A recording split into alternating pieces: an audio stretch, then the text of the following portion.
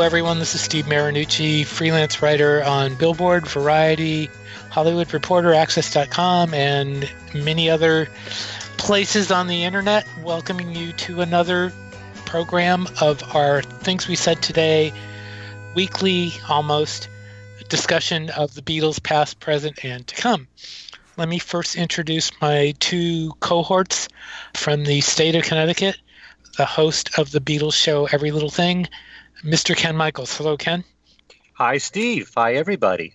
From the state of Maine, the author of The Beatles from the Cavern to the Rooftop and Got That Something How the Beatles, I Want to Hold Your Hand, Changed Everything. The former head of the Beatles desk at the New York Times, and he's still there occasionally. And we could talk about other instances where Mr. Cozen told us things that nobody else knew, but on Beatle sections of the internet. But in any event, Mr. Alan Cozen. Hello, Alan. Hello, Steve. Hello, everyone. And we're going to have we have a special guest today from another section of the country, from the state of Arkansas. 2 weeks ago, we got a note from a listener, Chris Delisle. Chris, if you're out there, thank you. He said, here's what he wrote to us on our YouTube page where we post the shows. He said, didn't John have to put Ya Ya on the album due to a lawsuit that originated with the publisher of You Can't Catch Me, where John had taken You Come Old Flat Top for Come Together? This was probably his way of putting it on the record without having to work on it too much. Well, that comment kind of got us talking after one of our shows, and we said, the person who we know that knows a lot about Beatles legal matters, that has actually written extensively on it, for those of you that remember my old Abbey Roads Beatle page site, there were 4 essays on Beatle legal matters, on lawsuits. The ones that really got noticed a lot in years and still do are the ones he wrote on the George Harrison My Sweet Lord He's So Fine plagiarism suit and the Lennon Morris Levy suit.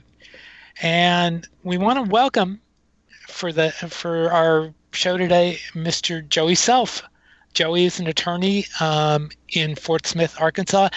His practice is primarily in Western Arkansas, and he handles criminal defense matters as well as personal injury, divorce, family law cases, bankruptcy, Social Security, disability, and other civil matters. Whew. But he's here talking to us today about Beatles legal cases. Joey, welcome to Things We Said Today. Thank you so much.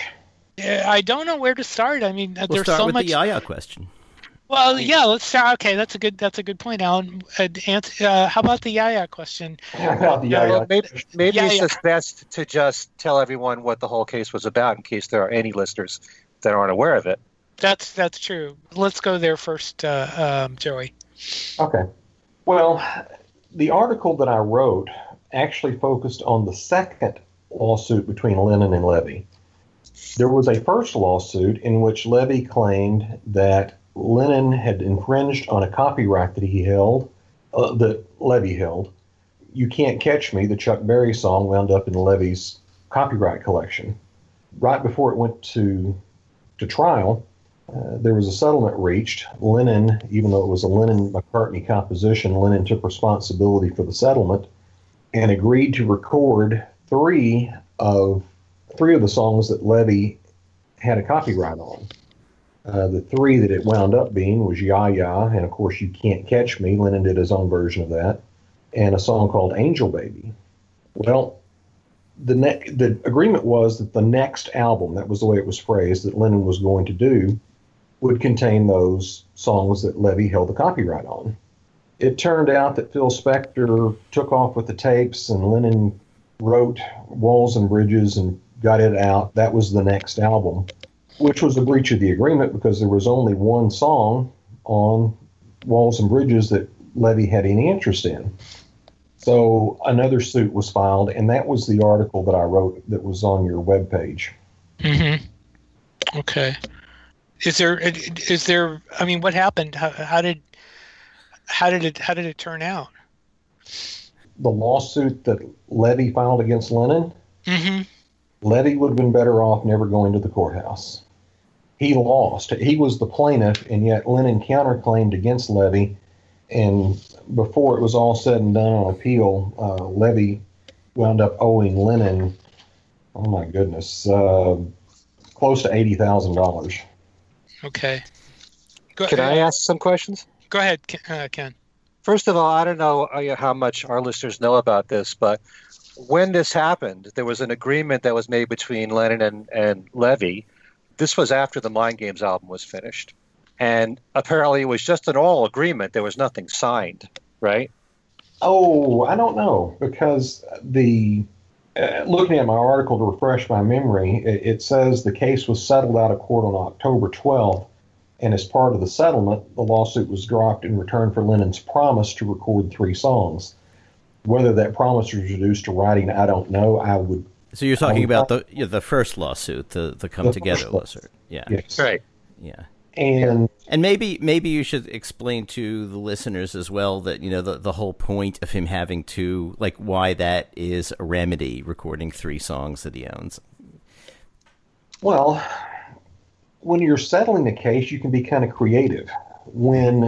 If it had gone to the judge to make a decision, or a jury if it was a jury trial, as to how much damages the copyright infringement on You Can't Catch Me would have entitled Levy to recover, the judge would have been limited to just handing money from one side to the other. Right. They got creative in settlement, and Levy was going to receive royalties on the 3 songs that Lennon recorded, and I suppose he thought that was a good deal for him. I mean, few people settle thinking they just made a bad deal, so I'm sure Levy thought it was a good deal. Yeah. Lennon was already recording the songs, so it wasn't going to hurt him. So, right. But, to answer what this listener wrote to us, did John have to do that on Walls and Bridges, and record Ya Ya, even though it was not a serious recording of the song? Did he do that really to at least temporarily, at least give Morris Levy 1 song at the time? I've been married 36 years, and I learned a long time ago the right answer to a lot of questions is, I don't know. It was not in the opinion, and in the other readings that I have done, I'm not sure if he thought that was going to somehow mollify Levy, that maybe he thought Levy would see that 1 was about the same as 3, and just go away. But no, it was not explained in the research that I did as to why there was just the 1 or why he put the 1 on there. He had to know that wasn't going to settle them. Yeah. It wasn't going to be the agreement that they had reached. Well, this is why it's a little confusing to me, if you don't mind my explaining this, because we know that John had to deliver 3 songs that were in that publishing catalog. It was the Big 7 catalog. And according to the book 8 Arms to Hold You from Chip Mattinger, it does say in there that while Ya Ya, that Morris Levy has a songwriting credit on there, which even that is in question, really, because originally he wasn't listed as a songwriter on the song. But in that book, it said that Ya Ya was not in the Big 7 catalog. So if that is the case, and we're saying that there had to be 3 songs that John recorded, you've got You Can't Catch Me, you mentioned Angel Baby. Angel Baby was only released at first on Roots. So, it wasn't on the rock and roll album. How were the 3 songs covered? Well, I'm looking right now at Levy's claim against Lennon, and in the court opinion, it says that Lennon had recorded 3 songs owned by Levy's company, Big 7, but only You Can't Catch Me and Ya Ya actually appeared on Rock and Roll. Mm-hmm. So, Ya Ya appeared on 2 successive albums. The judge apparently was convinced that Ya Ya was a Levy-held song, so I'm not sure where Chip is coming from on that. That's the first I'd heard of it when you mentioned it.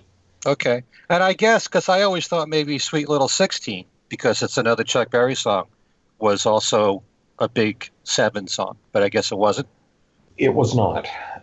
I read something, and it may have been in Professor Suture's book, that Levy wound up with "You Can't Catch Me" because of some movie it was in. I don't remember the details as I'm sitting here, but Levy wound up with it because it appeared in, I don't know, some of those rock movies that they were doing in the mid-50s. Okay. When you mentioned Professor Suture's book, we should let everybody know what he's talking about is the book Baby, You're a Rich Man, Suing the Beatles for Fun and Profit. How did the Roots album figure into that, Joey?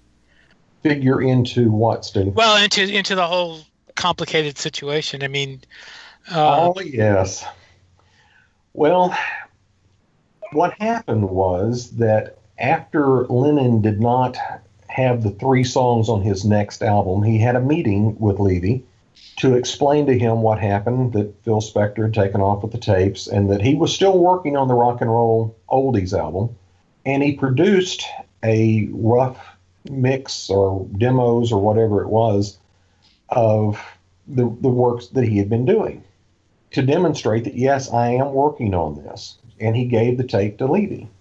There was some conversation about whether Lennon could give the rights to do mail order releases of his records.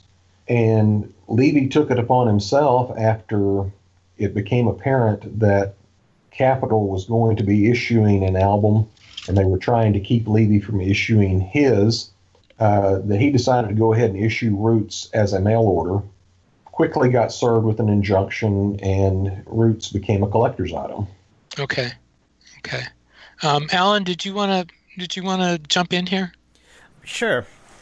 So the next thing that happened then was that Lennon and probably EMI must have sued Levy to, well, first of all, get the Roots album off the market.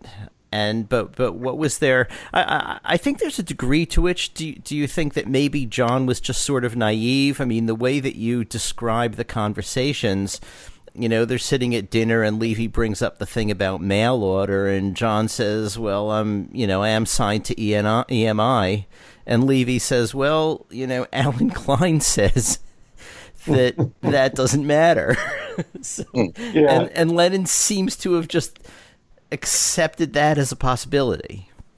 I remember pointing out in the article, and I'm looking at it now, that it was funny to me that in 1974 that Levy is quoting Klein as some sort of authority to Lennon because Klein and Lennon were suing each other at that point. Right. But that's what happened. Levy referred back to Alan Klein's 1971 Playboy interview, and also a conversation he'd had with Klein in 73 that he said, "Oh, I think we can do the mail order. I don't think your contract with EMI covers mail order." Lennon, I mean, let's be honest, the idea of doing something novel would have appealed to him, probably did appeal to him. And I pulled the article here, I'm looking. After they learned at EMI that Roots was going to come out, Capitol threatened legal action against those who were involved in the manufacturing and distribution of Roots, and the production of Roots stopped. So I don't believe there was a lawsuit. I may have said an injunction, but I don't think they actually had to get a judge to issue one. But as soon as that happened, then Levy filed suit claiming breach of, when Rock and Roll came out and only had the 2 songs, then Levy claimed there was a breach of contract. Right. He also claimed, I think, that that on the basis of that dinner where Lennon and Lennon's lawyer and Levy were talking about this mail order possibility, he claimed that conversation superseded the original settlement for Come Together. So that in Levy's mind, it was no longer a question of you got to do these 3 songs and that will compensate me for your ripping a couple of lines off of You Can't Catch Me. It now was you got to do those 3 songs and let me market the album on television myself, right? Yeah, that was his position, is that contract, that over-dinner contract that you talk about, was intended to replace the Come Together settlement. That And yet Levy would make it was only verbal too, right? right. That's right. Yeah, but verbal contracts can be enforced as long as the terms are definite and the parties agree on them. Mm-hmm. But and were they? No. Part of the problem Levy had was at trial he kept changing his position. As I mentioned in the article, it's not unusual for a party to amend their pleadings as the case unfolds. I learn more about it. It's a little more unusual, not unheard of, to amend it after the trial starts. Mm-hmm. But when you're talking about whether there was the meeting of the minds that is necessary for a contract, and you're in the middle of trial and you're changing what you're claiming are your damages, right? That tends to indicate there wasn't a meeting of the minds in the first place. Right. If one mind can't decide on what the contract is, then how can two? Right.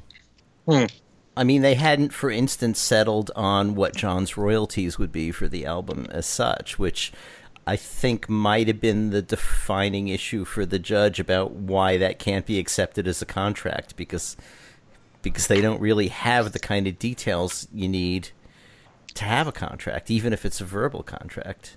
They just didn't get into that, seemingly. Exactly. The royalty part was definitely a factor, maybe the main factor that the judge ruled. I mean, he said that it was a tentative agreement at that dinner meeting, but he was going to, there was no agreement, as you said, about the method or the amount of calculation of the royalties. Of course, what we know about Levy and paying royalties from his roulette days and the artists that have complained about not getting any money, that probably wasn't a big deal to Levy anyway. Right. Let's move to the Harrison suit, because I think that's a mind blower, actually, when you get into the little bottom details about that. Joey, give us a general thing about general introduction to the Harrison My Sweet Lord, He's So Fine suit. I will. Let me do something before I forget, though. Anyone who wants to look up these cases, if they put in their search bar Joseph Self, use my legal name, and Beatles lawsuit, or Lennon versus Levy, or in this case, My Sweet Lord, it will be on the first page of the search. So if you want to see the article we're talking about, you can do it right now if you want. Right. Yeah, and I should mention that both of your I don't know if your articles are elsewhere, but I mean they are still on my Abbey Road site, abbeyroad.net. They can be found there if you go to the contents page, contents.htm, which sounds like old HTML, and it is. They are there along with a lot of the other articles. But yes, they are there. But anyway, let's talk about the Harrison suit. Give us a little rundown on what happened there. Well, George Harrison in 1969 came up with this song. He was touring with Delaney and Bonnie at the time. Came up with a riff, and he and the people around him started vamping on it, and eventually it became the song My Sweet Lord. Harrison apparently didn't think too much of it because he let Billy Preston record it first, but it wasn't a hit for for Preston. And eventually George recorded his own version for All Things Must Pass, and it was released as a single. And about that time, it caught the attention of the people that held the Bright song catalog, and a suit against George claiming that My Sweet Lord infringed on the copyright of He's So Fine followed shortly thereafter. Okay. But what was interesting there is not just the fact the suit was filed, but it was actually who was part of the suit. And it wasn't just Harrison and Bright songs. It became interesting later. At the start, it was Bright and Harrison. Mm-hmm. A little later, it became Alan Klein's company involved, and that's part of the intrigue of the whole thing. Right. But that wasn't until much later. In fact, Klein was acting as Harrison's agent I'm looking now at the article, in February of 71, he contacted the major stockholder of White Tunes to try to resolve the suit. And like I said, he was acting as Harrison's agent in 71. By the time the case was decided, 76 or so, Klein had bought the rights to He's So Fine and was then suing the man he used to advise. And that is the real, I remember talking, I think, to you about this back then, and even now, that is absolutely incredible that Alan Klein did that. I mean, it's astonishing. It's amazing that he thought he'd get away with it. Actually, I mean, right. It's such an obvious conflict of interest that inappropriate. More than more than a conflict of interest. I mean, I mean, I don't know how. I don't want to say. I don't want to say what I'm thinking, but I mean, that's appalling. That's absolutely, appalling that he would actually try and do that. But this again leads to, and we don't need to get into this discussion. I mean, what all the talk about what Alan Klein was. It's amazing that he would do this. And Joey, I mean, the outcome did not end up in Alan Klein's favor, did it not? No, it did not. He wound up receiving what he paid for He's So Fine. Substantial sum of money. He had paid $587,000 for the rights to He's So Fine, and the judge ordered that Harrison would pay that to Klein, and then Harrison would have those rights transferred to him. Mm-hmm. So Harrison owns both songs in yes, the end. Yeah. In the end. Didn't Klein, however, have to end up paying back to Harrison, or wasn't there some penalty that Klein got from had to deal with as far as that goes? He didn't get off scot-free on that, right? Well, no, I mean, he had the privilege and honor of paying his attorneys for this, and I'm always in favor of that. But no, it looks like that as far as the purchase price of He's So Fine was the measure of damages. The judge, as I say in the article, rather than just have Klein hand over his ill-gotten gains, what great writing that is, the judge ordered Klein to hold the rights for Harrison in trust until such time as Harrison paid him the $587,000. I think it would have been hilarious if the judge had said, no, I think you just hand it over. But well, Klein wanted to sell it to him for $700,000, right? I mean, Klein wanted to make a $200,000 or a little more than $115,000 profit on it. And I'm not seeing the number maybe in this article. I don't see it right now but that wouldn't surprise me. I may have read that somewhere else. No, I'm looking at the paragraph here. It says, and I'll read this. Still, I find it funny that in purchasing the rights to He's So Fine, Klein offered to sell some of the rights to the song to his former client for $700,000. Okay. It is not clear that all rights Klein obtained would have been part of this deal, but Klein did Harrison a big favor. Otherwise, Harrison would have found himself facing payment of a judgment in the amount of $1.6 million. My eyesight's not as good as it used to be in those days, and would not own the rights to He's So Fine. So yeah, we skipped over that part because the trial was in two parts. There was first the determination, was this a copyright infringement? Okay. Which makes perfect sense. You wouldn't call in all your financial experts to tell you how much damages the holder of rights songs would have suffered because of the infringement, unless there is actually an infringement. So they had that part of the suit first, and Judge Owen, who, by the way, was an opera writer, Alan could speak to that probably better than I, about how good of an opera writer he was.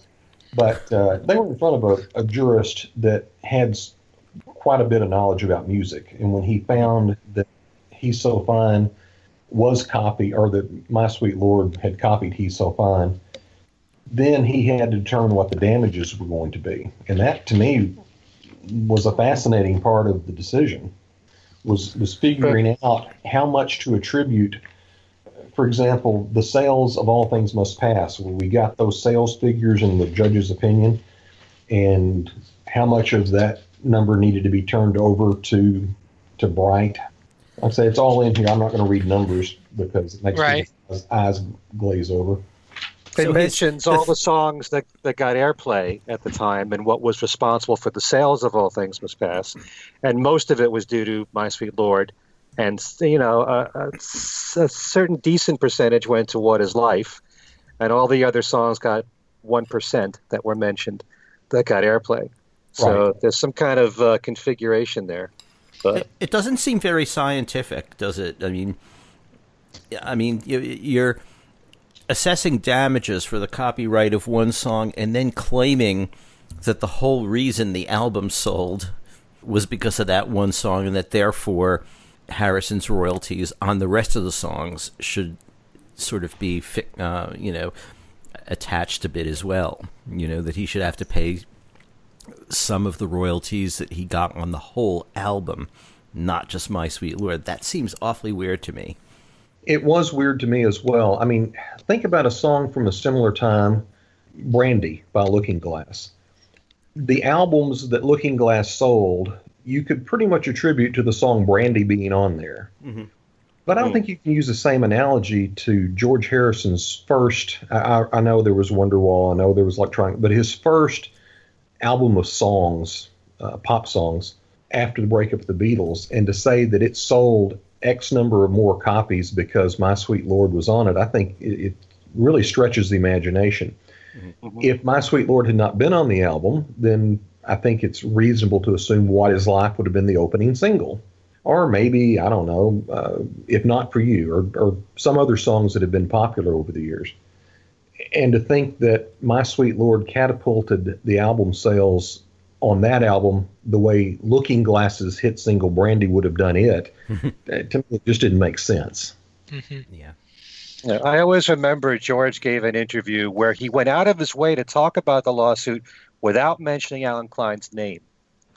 and he said that the very same person who encouraged him to make My Sweet Lord the single was the very same person who ended up buying out the rights to the song and suing him. So, I'm sure George is being as careful as he could be, not wanting another lawsuit probably by mentioning his name. But, and he also said he could write a whole book on the whole lawsuit, which he probably could have. Well, he did write a song on it. Yes. This song. Right. So, I mean, that's something also that is part of the story. And I mean, that's one of the craziest Beatle lawsuit stories there. Maybe the craziest. We were briefly talking about a few others, though. I mean, there's we don't have time, obviously, to go into all of them in detail. But Joey, just briefly talk about a couple of the others. The one that I'd completely forgotten about was the McCartney suing the other three Beatles. You and I were talking about this in the run-up before the show when we were preparing yesterday. Talk about that just very briefly. You mean the article that's on your website? Well, yeah, but I mean just the suit in general. Well, the suit in general was that as 1970 unfolded, the McCartney situation was becoming untenable for him. We all know the story about how he wanted to release McCartney, his debut album, on a certain day, and the others told him it was going to have to wait, and he blew up about that. And I believe that album had Alan Klein's name on it. Somebody correct me. The trade ads. Yes. Some of the trade ads said Apple and ABCO Company. Yes. And he objected to that, but the album itself, I don't think did. I think that's what I was remembering as well, was that ABCO name was on there. Yeah. But there was question about whether the Beatles were going to be able to make their tax bills. There were questions about how the royalty, Klein had negotiated them a higher royalty, and McCartney famously said, well, if you're screwing us, I don't see how it is. Well, he finally figured out how it was, because the deal that was struck was that Klein's company was to get a percentage of the increased royalties, and they were taking royalties off of albums or royalties that they were not entitled to. The money was getting tied up. EMI didn't know who to pay it to, and eventually, at the last day of the year, McCartney filed for the appointment of a receiver to start handling the money and managing Apple's affairs. I wrote an article that the other three that's on your webpage had appeared in the 910, Doug Sulpy's publication. Right. And then the Paul versus John, George, and Ringo, that was in Beatle Fan. Bill King and I got together somehow. Alan may have been involved in getting this together. I don't remember. But either I came up with the idea of writing it or Bill asked me to. It's been 15, 20 years, whatever it was. Mm-hmm. And I wrote it from the perspective of why Paul felt it necessary to file the suit. And this is the one article that I've received the most criticism about because you have my email address on your webpage. I have gotten emails over the years about all of these articles. And when I say the most criticism, 3 or 4 people have said, that was a very one-sided argument or article. And I said, yeah, it was intended to be. It was why Paul felt necessary to take that step. That was the limit of the article. And in it, I ran through all of his objections as to what had been going on with Apple and with Klein. I've got in my files, thanks to Alan, I've got the counter where the Beatles lawyers, or the others, I should say, John, Paul, and John, George, and Ringo's lawyers were arguing. It was almost like Paul said, yes, it is. And they said, no, it's not. It would have made a great Monty Python skit. Someone should do that. The argument sketch. There was no reason to write the other argument or the other article because it was just the opposite of what they were saying. If Paul said, well, Klein's taking money he's not entitled to, they said, oh, no, he's not. Klein's exercising control he's not supposed to. Oh, no, he's not. I mean, it was just that was just what it was. The judge found that Paul's arguments were sound and appointed a receiver. Wow. Actually, the very end of the article that you wrote on that, I really like what you said here. It's pretty powerful. Those outside the band that criticized him did not know or fully comprehend what he felt was wrong. Those inside that disparaged him were the one that had caused much of the problems to begin with.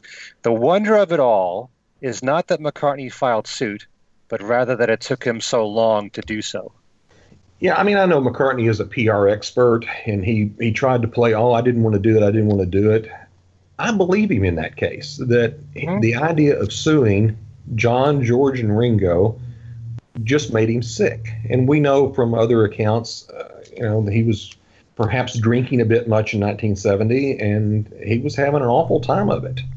And I think any of us that have been involved in lawsuits, and I do it as a bystander, I don't do it as a litigant, but being a plaintiff in a lawsuit is not fun. Being a defendant in a lawsuit is not fun. And doing it with your friends, I can't imagine it.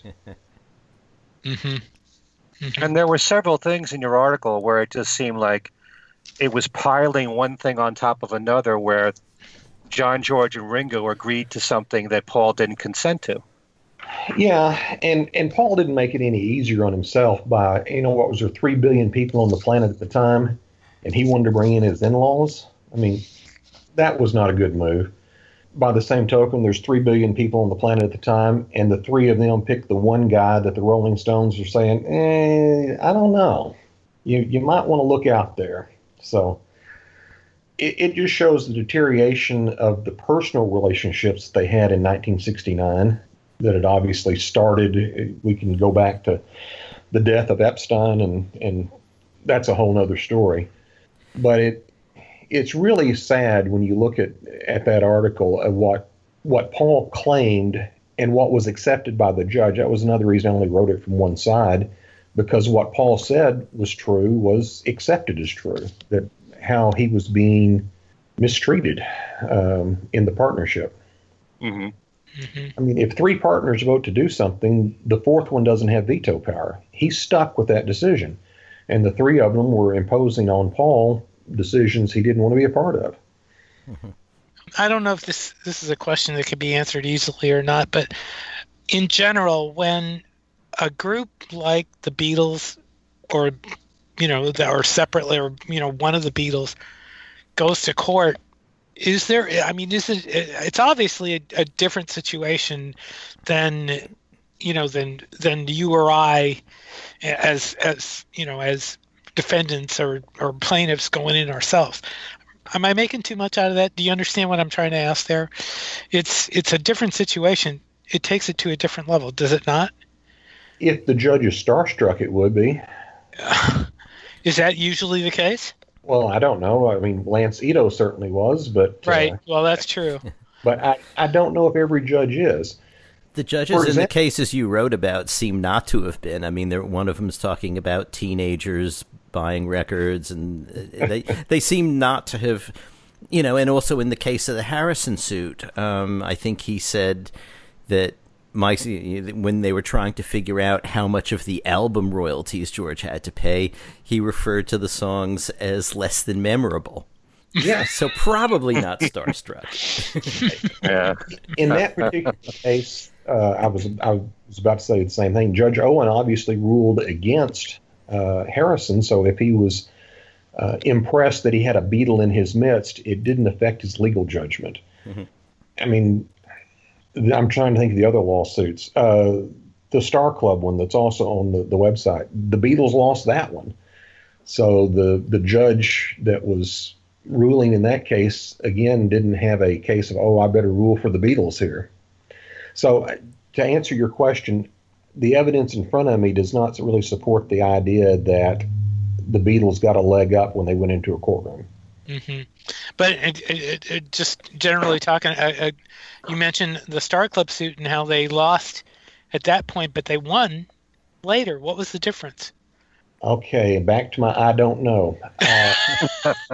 I wrote the Star Club article around the same time. In fact, it may be the year before that the Sony suit. Yeah, this came out in '95, mm-hmm. And I want to think the Sony thing came out in '95 later or in '96. And since I never wrote about it, I never researched it. I just know that it was a different result. And that's the one article of the bunch that probably I need to go back to if I ever take a mind and dig up the Sony and write the entire article. What I wrote is correct. It's just not complete now. Mm-hmm. Well, and then there was the proposed release after that got nailed. I think we're talking about two separate. There's the Sony, and then there's the one after that. I know I bought one of them at Best Buy, 2000, 2002, something like that, and I was surprised it was there. I think that's the one. I'm referring to. That's the one where I interviewed the guy. That was Fuego Entertainment. I don't know. It's downstairs. I don't know the. Okay. It's a cartoonish cover, as I recall. Yeah, I barely remember that, but yeah, that was the one where they started out putting the tracks on the website one at a time, and then they put the whole thing out, and then the Beatles came in and stopped them. So I said I was surprised that I found it in Best Buy. Surprised enough that I opened my wallet and took one home. Mm-hmm. Well, I mean, there's still, Star Club stuff is still out there.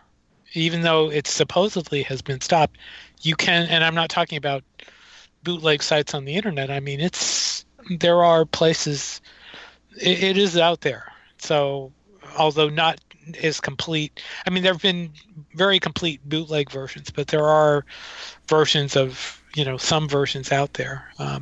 But in any event, Alan, Ken, you got something you want to ask about?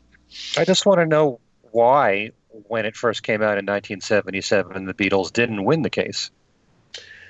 There's an American expression called "you snooze, you lose," and that's what happened. They had known that Lingasong was putting this together for a while. I was reading this article tonight to refresh my memory. This is the one I don't refer to very often because, as I said, it's not complete anymore. But ultimately, they had sued for an injunction, and in order to get an injunction, you have to be able to show a few things, that you're about to suffer irreparable harm, and that that you're in a good position to win the case, and that money damages would not suffice. And they couldn't make their claim. They started with the proposition that they conceded that permission had been given for the making of the tape. And from there, they just waited too long. If they had moved, I'm speculating now, if they'd moved 6 or 8 months earlier, I think they might have had a shot at it, but they just waited until Ingersoll had spent so much money that the judge just wasn't going to enjoin the release.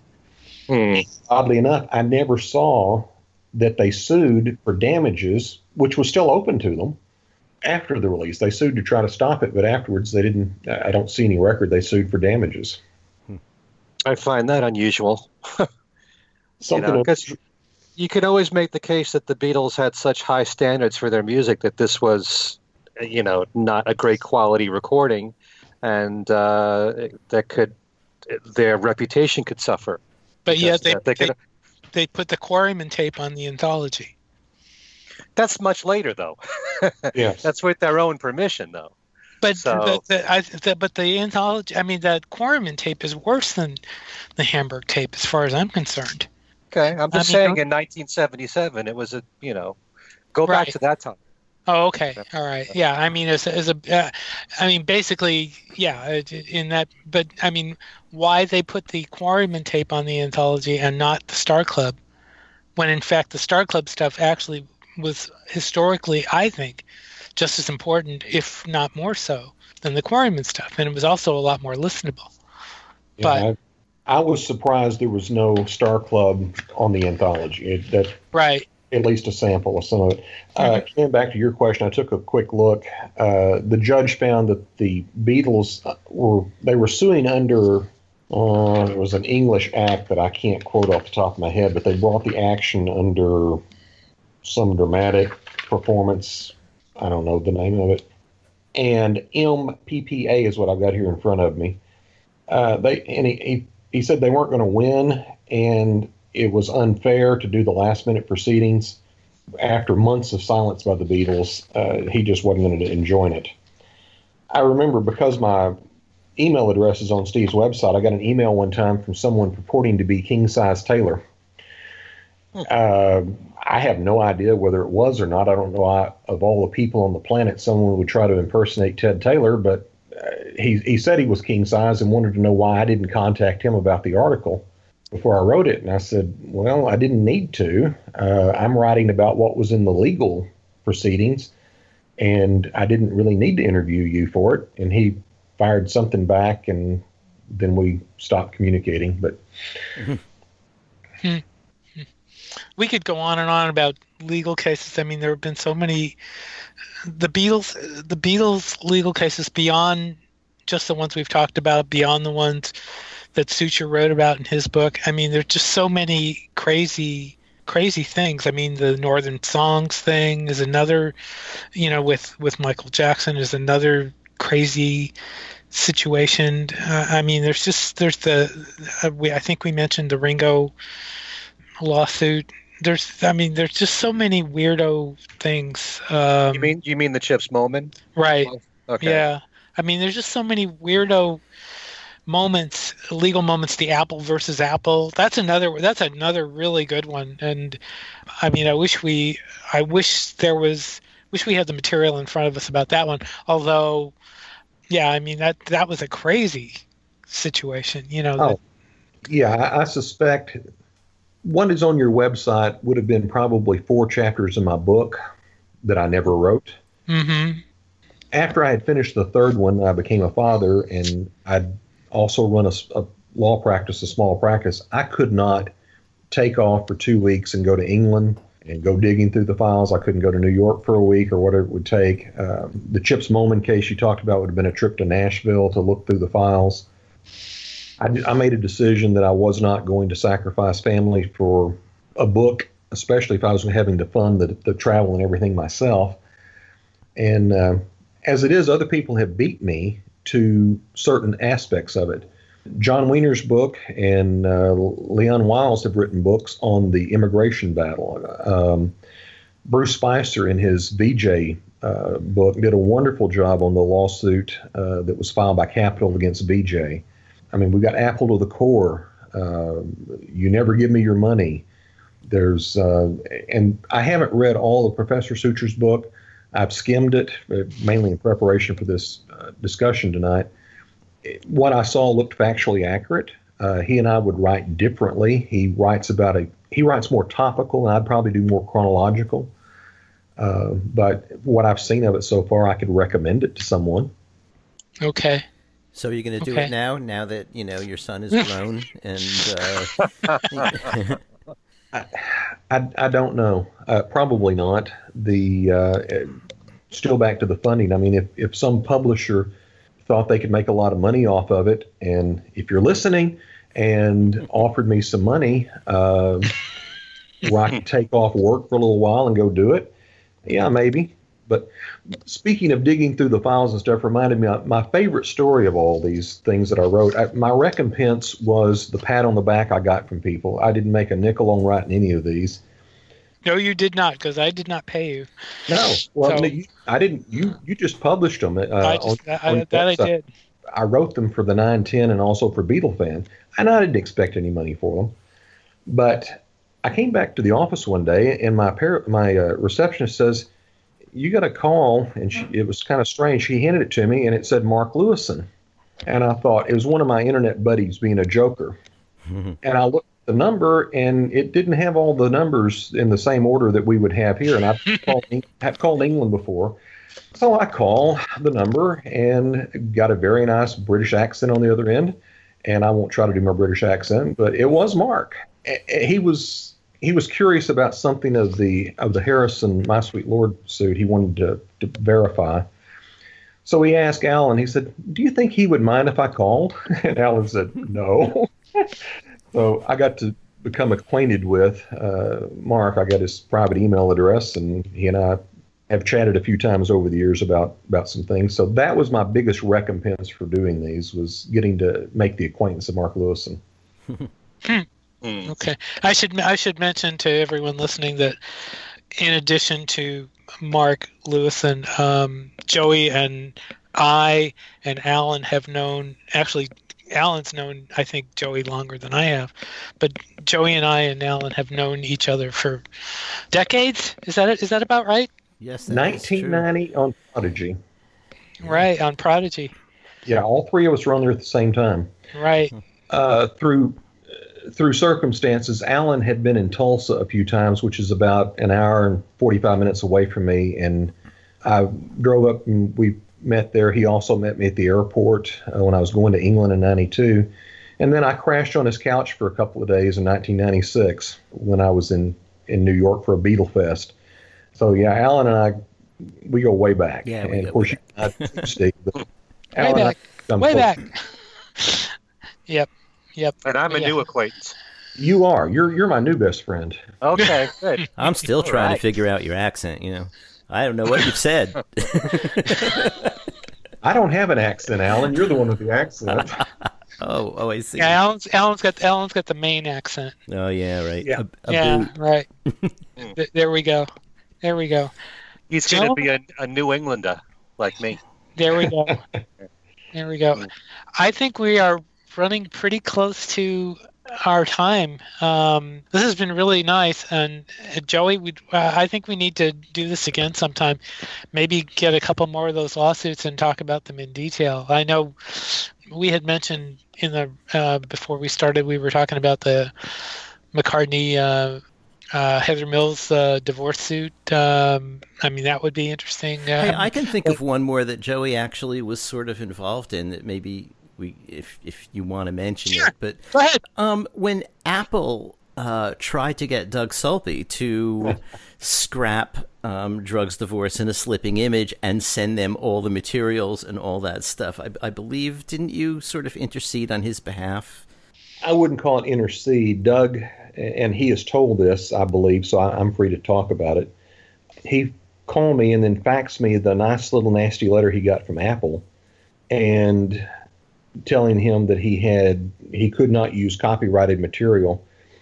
The upshot was, if you go back and read Drugs, Divorce, and Sleeping Image, or whatever it's called now, instead of saying or giving quotes I'm warming to the idea of an asylum as far as playing, Doug would have to say that Lennon or Harrison, whichever one said that, opined that going to a mental facility might be a better option. He had to go back and change all of the quotes. To paraphrase, yeah. And it made for interesting reading. But no lawsuit was filed there. Doug decided that eating was better than hiring lawyers. Again, I don't understand that mentality, but but he took discretion as his better part of valor. Mm-hmm.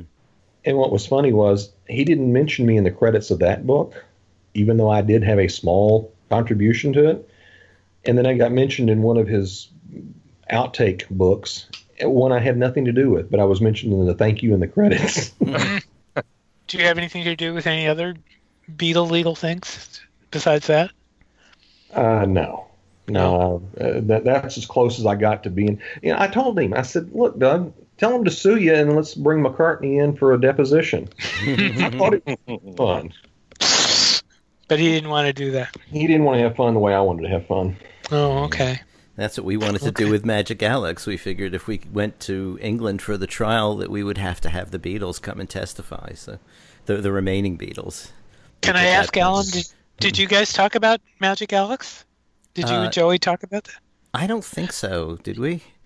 Briefly, but you had a good lawyer. You didn't need me. Yeah, the Times had an in-house guy, plus they had a British firm because this was a British case, and yeah.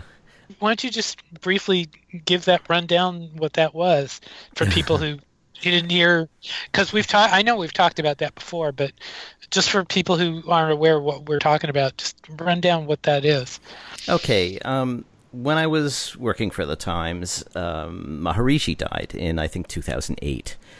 And my editors came and asked me to do a story about what it all means in Beatles terms. And usually for a story like this, the underlying question really is, what is the cultural yield of the Beatles' association with Maharishi?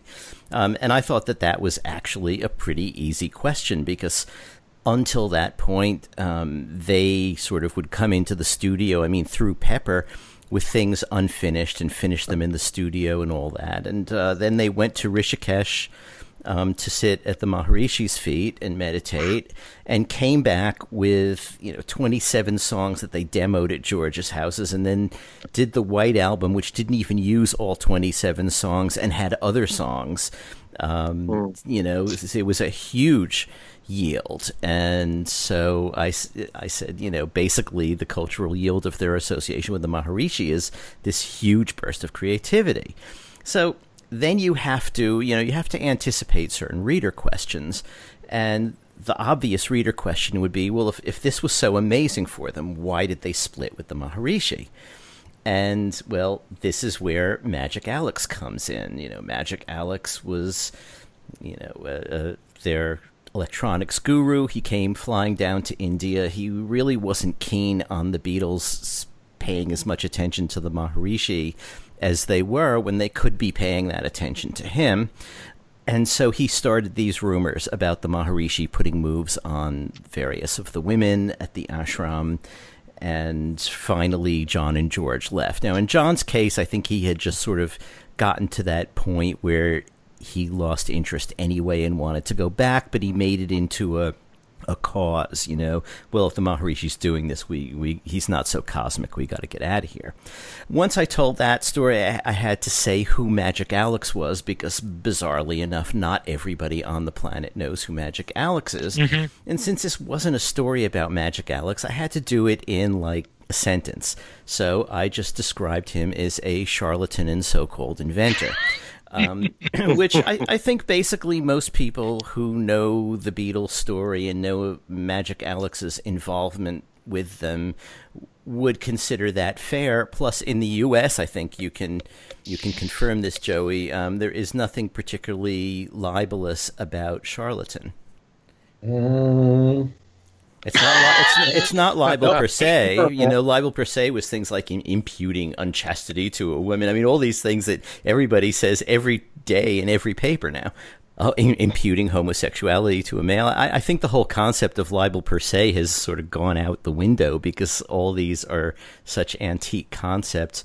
But charlatan, so we heard from Alex's lawyer. It turns out that Alex had a subsidiary career after the Beatles of basically shaking down any newspaper that mentioned him and talked about his recording studio or his artificial sun or his invisible wallpaper or, all these things. And in England, newspapers have a budget for stuff like this, like a nuisance suit budget. And they'd pay him a few £1,000s and he'd go away. What he wasn't counting on was the New York Times doesn't take that view. They say, if our writer is correct, we will defend him.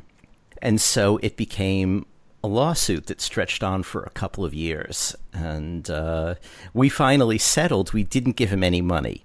We allowed him to affix a statement to my piece. If you go online and look up, under my name, Maharishi, Magic Alex, the piece will come up. And at the end of the piece is a PDF from Alex in which, if you read it, he fundamentally proves that he's a charlatan.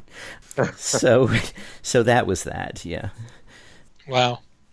Yeah, but my editors and I, some of us anyway, were thinking, wow, this is going to be the Beatles lawsuit of the century, and we're going to be in it. We were all ready to go to London. One of the reasons that we ended up settling is because in British libel law, this is a mind blower, things like the definition of a word with which you supposedly libeled someone is not admissible in court. And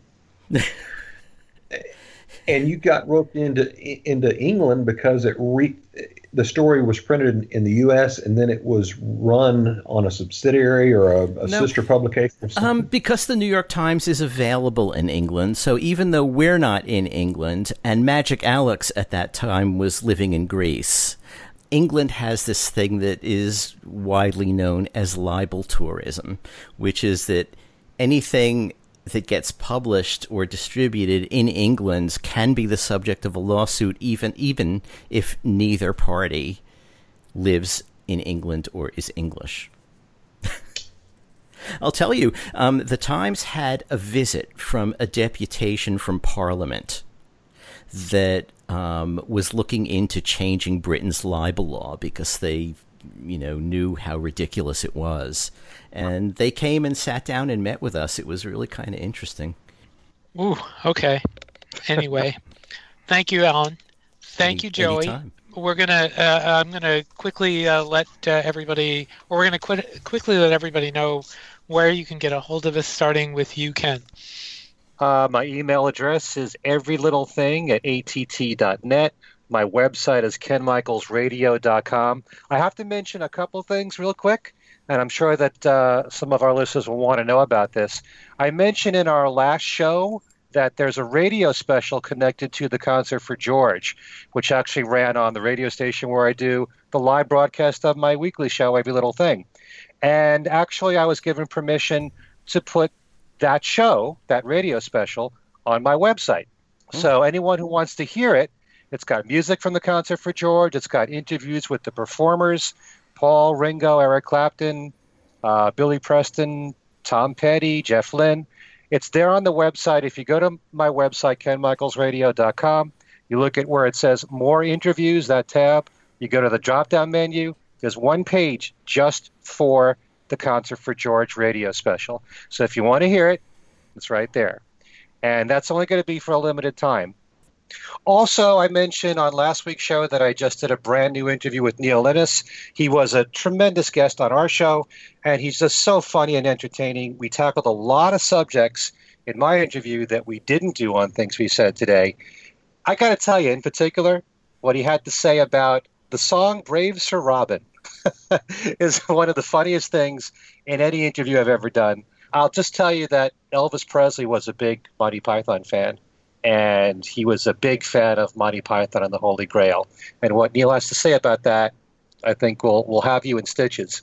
But we talked about so many things, being in 2 George Harrison videos, being in Magical Mystery Tour, some of the same stuff we did on on Things We Said Today, but a lot of other stuff as well. So in addition to that, I'm going to be at the Fest for Beatle fans this coming weekend, March 9th through the 11th.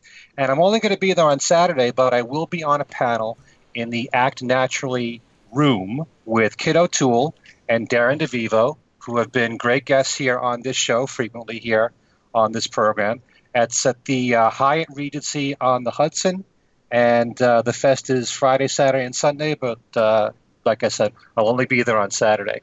So if you can, stop by and say hi. Okay, thank you, Ken. Alan? You can generally reach me through the Magic Alex is a Great Inventor fan club. Well, maybe you should just go to my Facebook page, which is either Alan Kozin or Alan Kozin Remix. There are two of them. There you go. Okay. You can get a hold of me by emailing BeatlesExaminer@gmail.com. I have a Beatles news and information page where I post my stories and other Beatles news stories. You can get a hold of the show by emailing Things We Said Today radio show at gmail.com. We have a Things We Said Today Beatles radio fans page on Facebook. There's also a Things We Said Today page for the fab4radio.com broadcasts, which are at noon at midnight ET on Sunday and noon on Saturday. So in other words, reverse that. But anyway, so you can catch the show there as well as on Podbean, on iTunes, on YouTube, TuneIn Radio. We are all over the place. You can't not find us. I mean, just hit the right Things We Said Today Beatles radio fans in your browser and you will find us. And that's about it, folks. Joey Self, attorney Joey Self, thank you for being our guest today. This has been welcome. a great show. It was wonderful to be here. It was certainly a thrill. You're such a lovely audience. And we would like to bring you back sometime. So there we go. Anyway, for Joey Self, Alan Kozin, Ken Michaels, and myself, Steve Marinucci, this has been Things We Said Today, and we look forward to being back here next week, and we look forward to seeing you all. Thanks for listening, and we'll see you next time.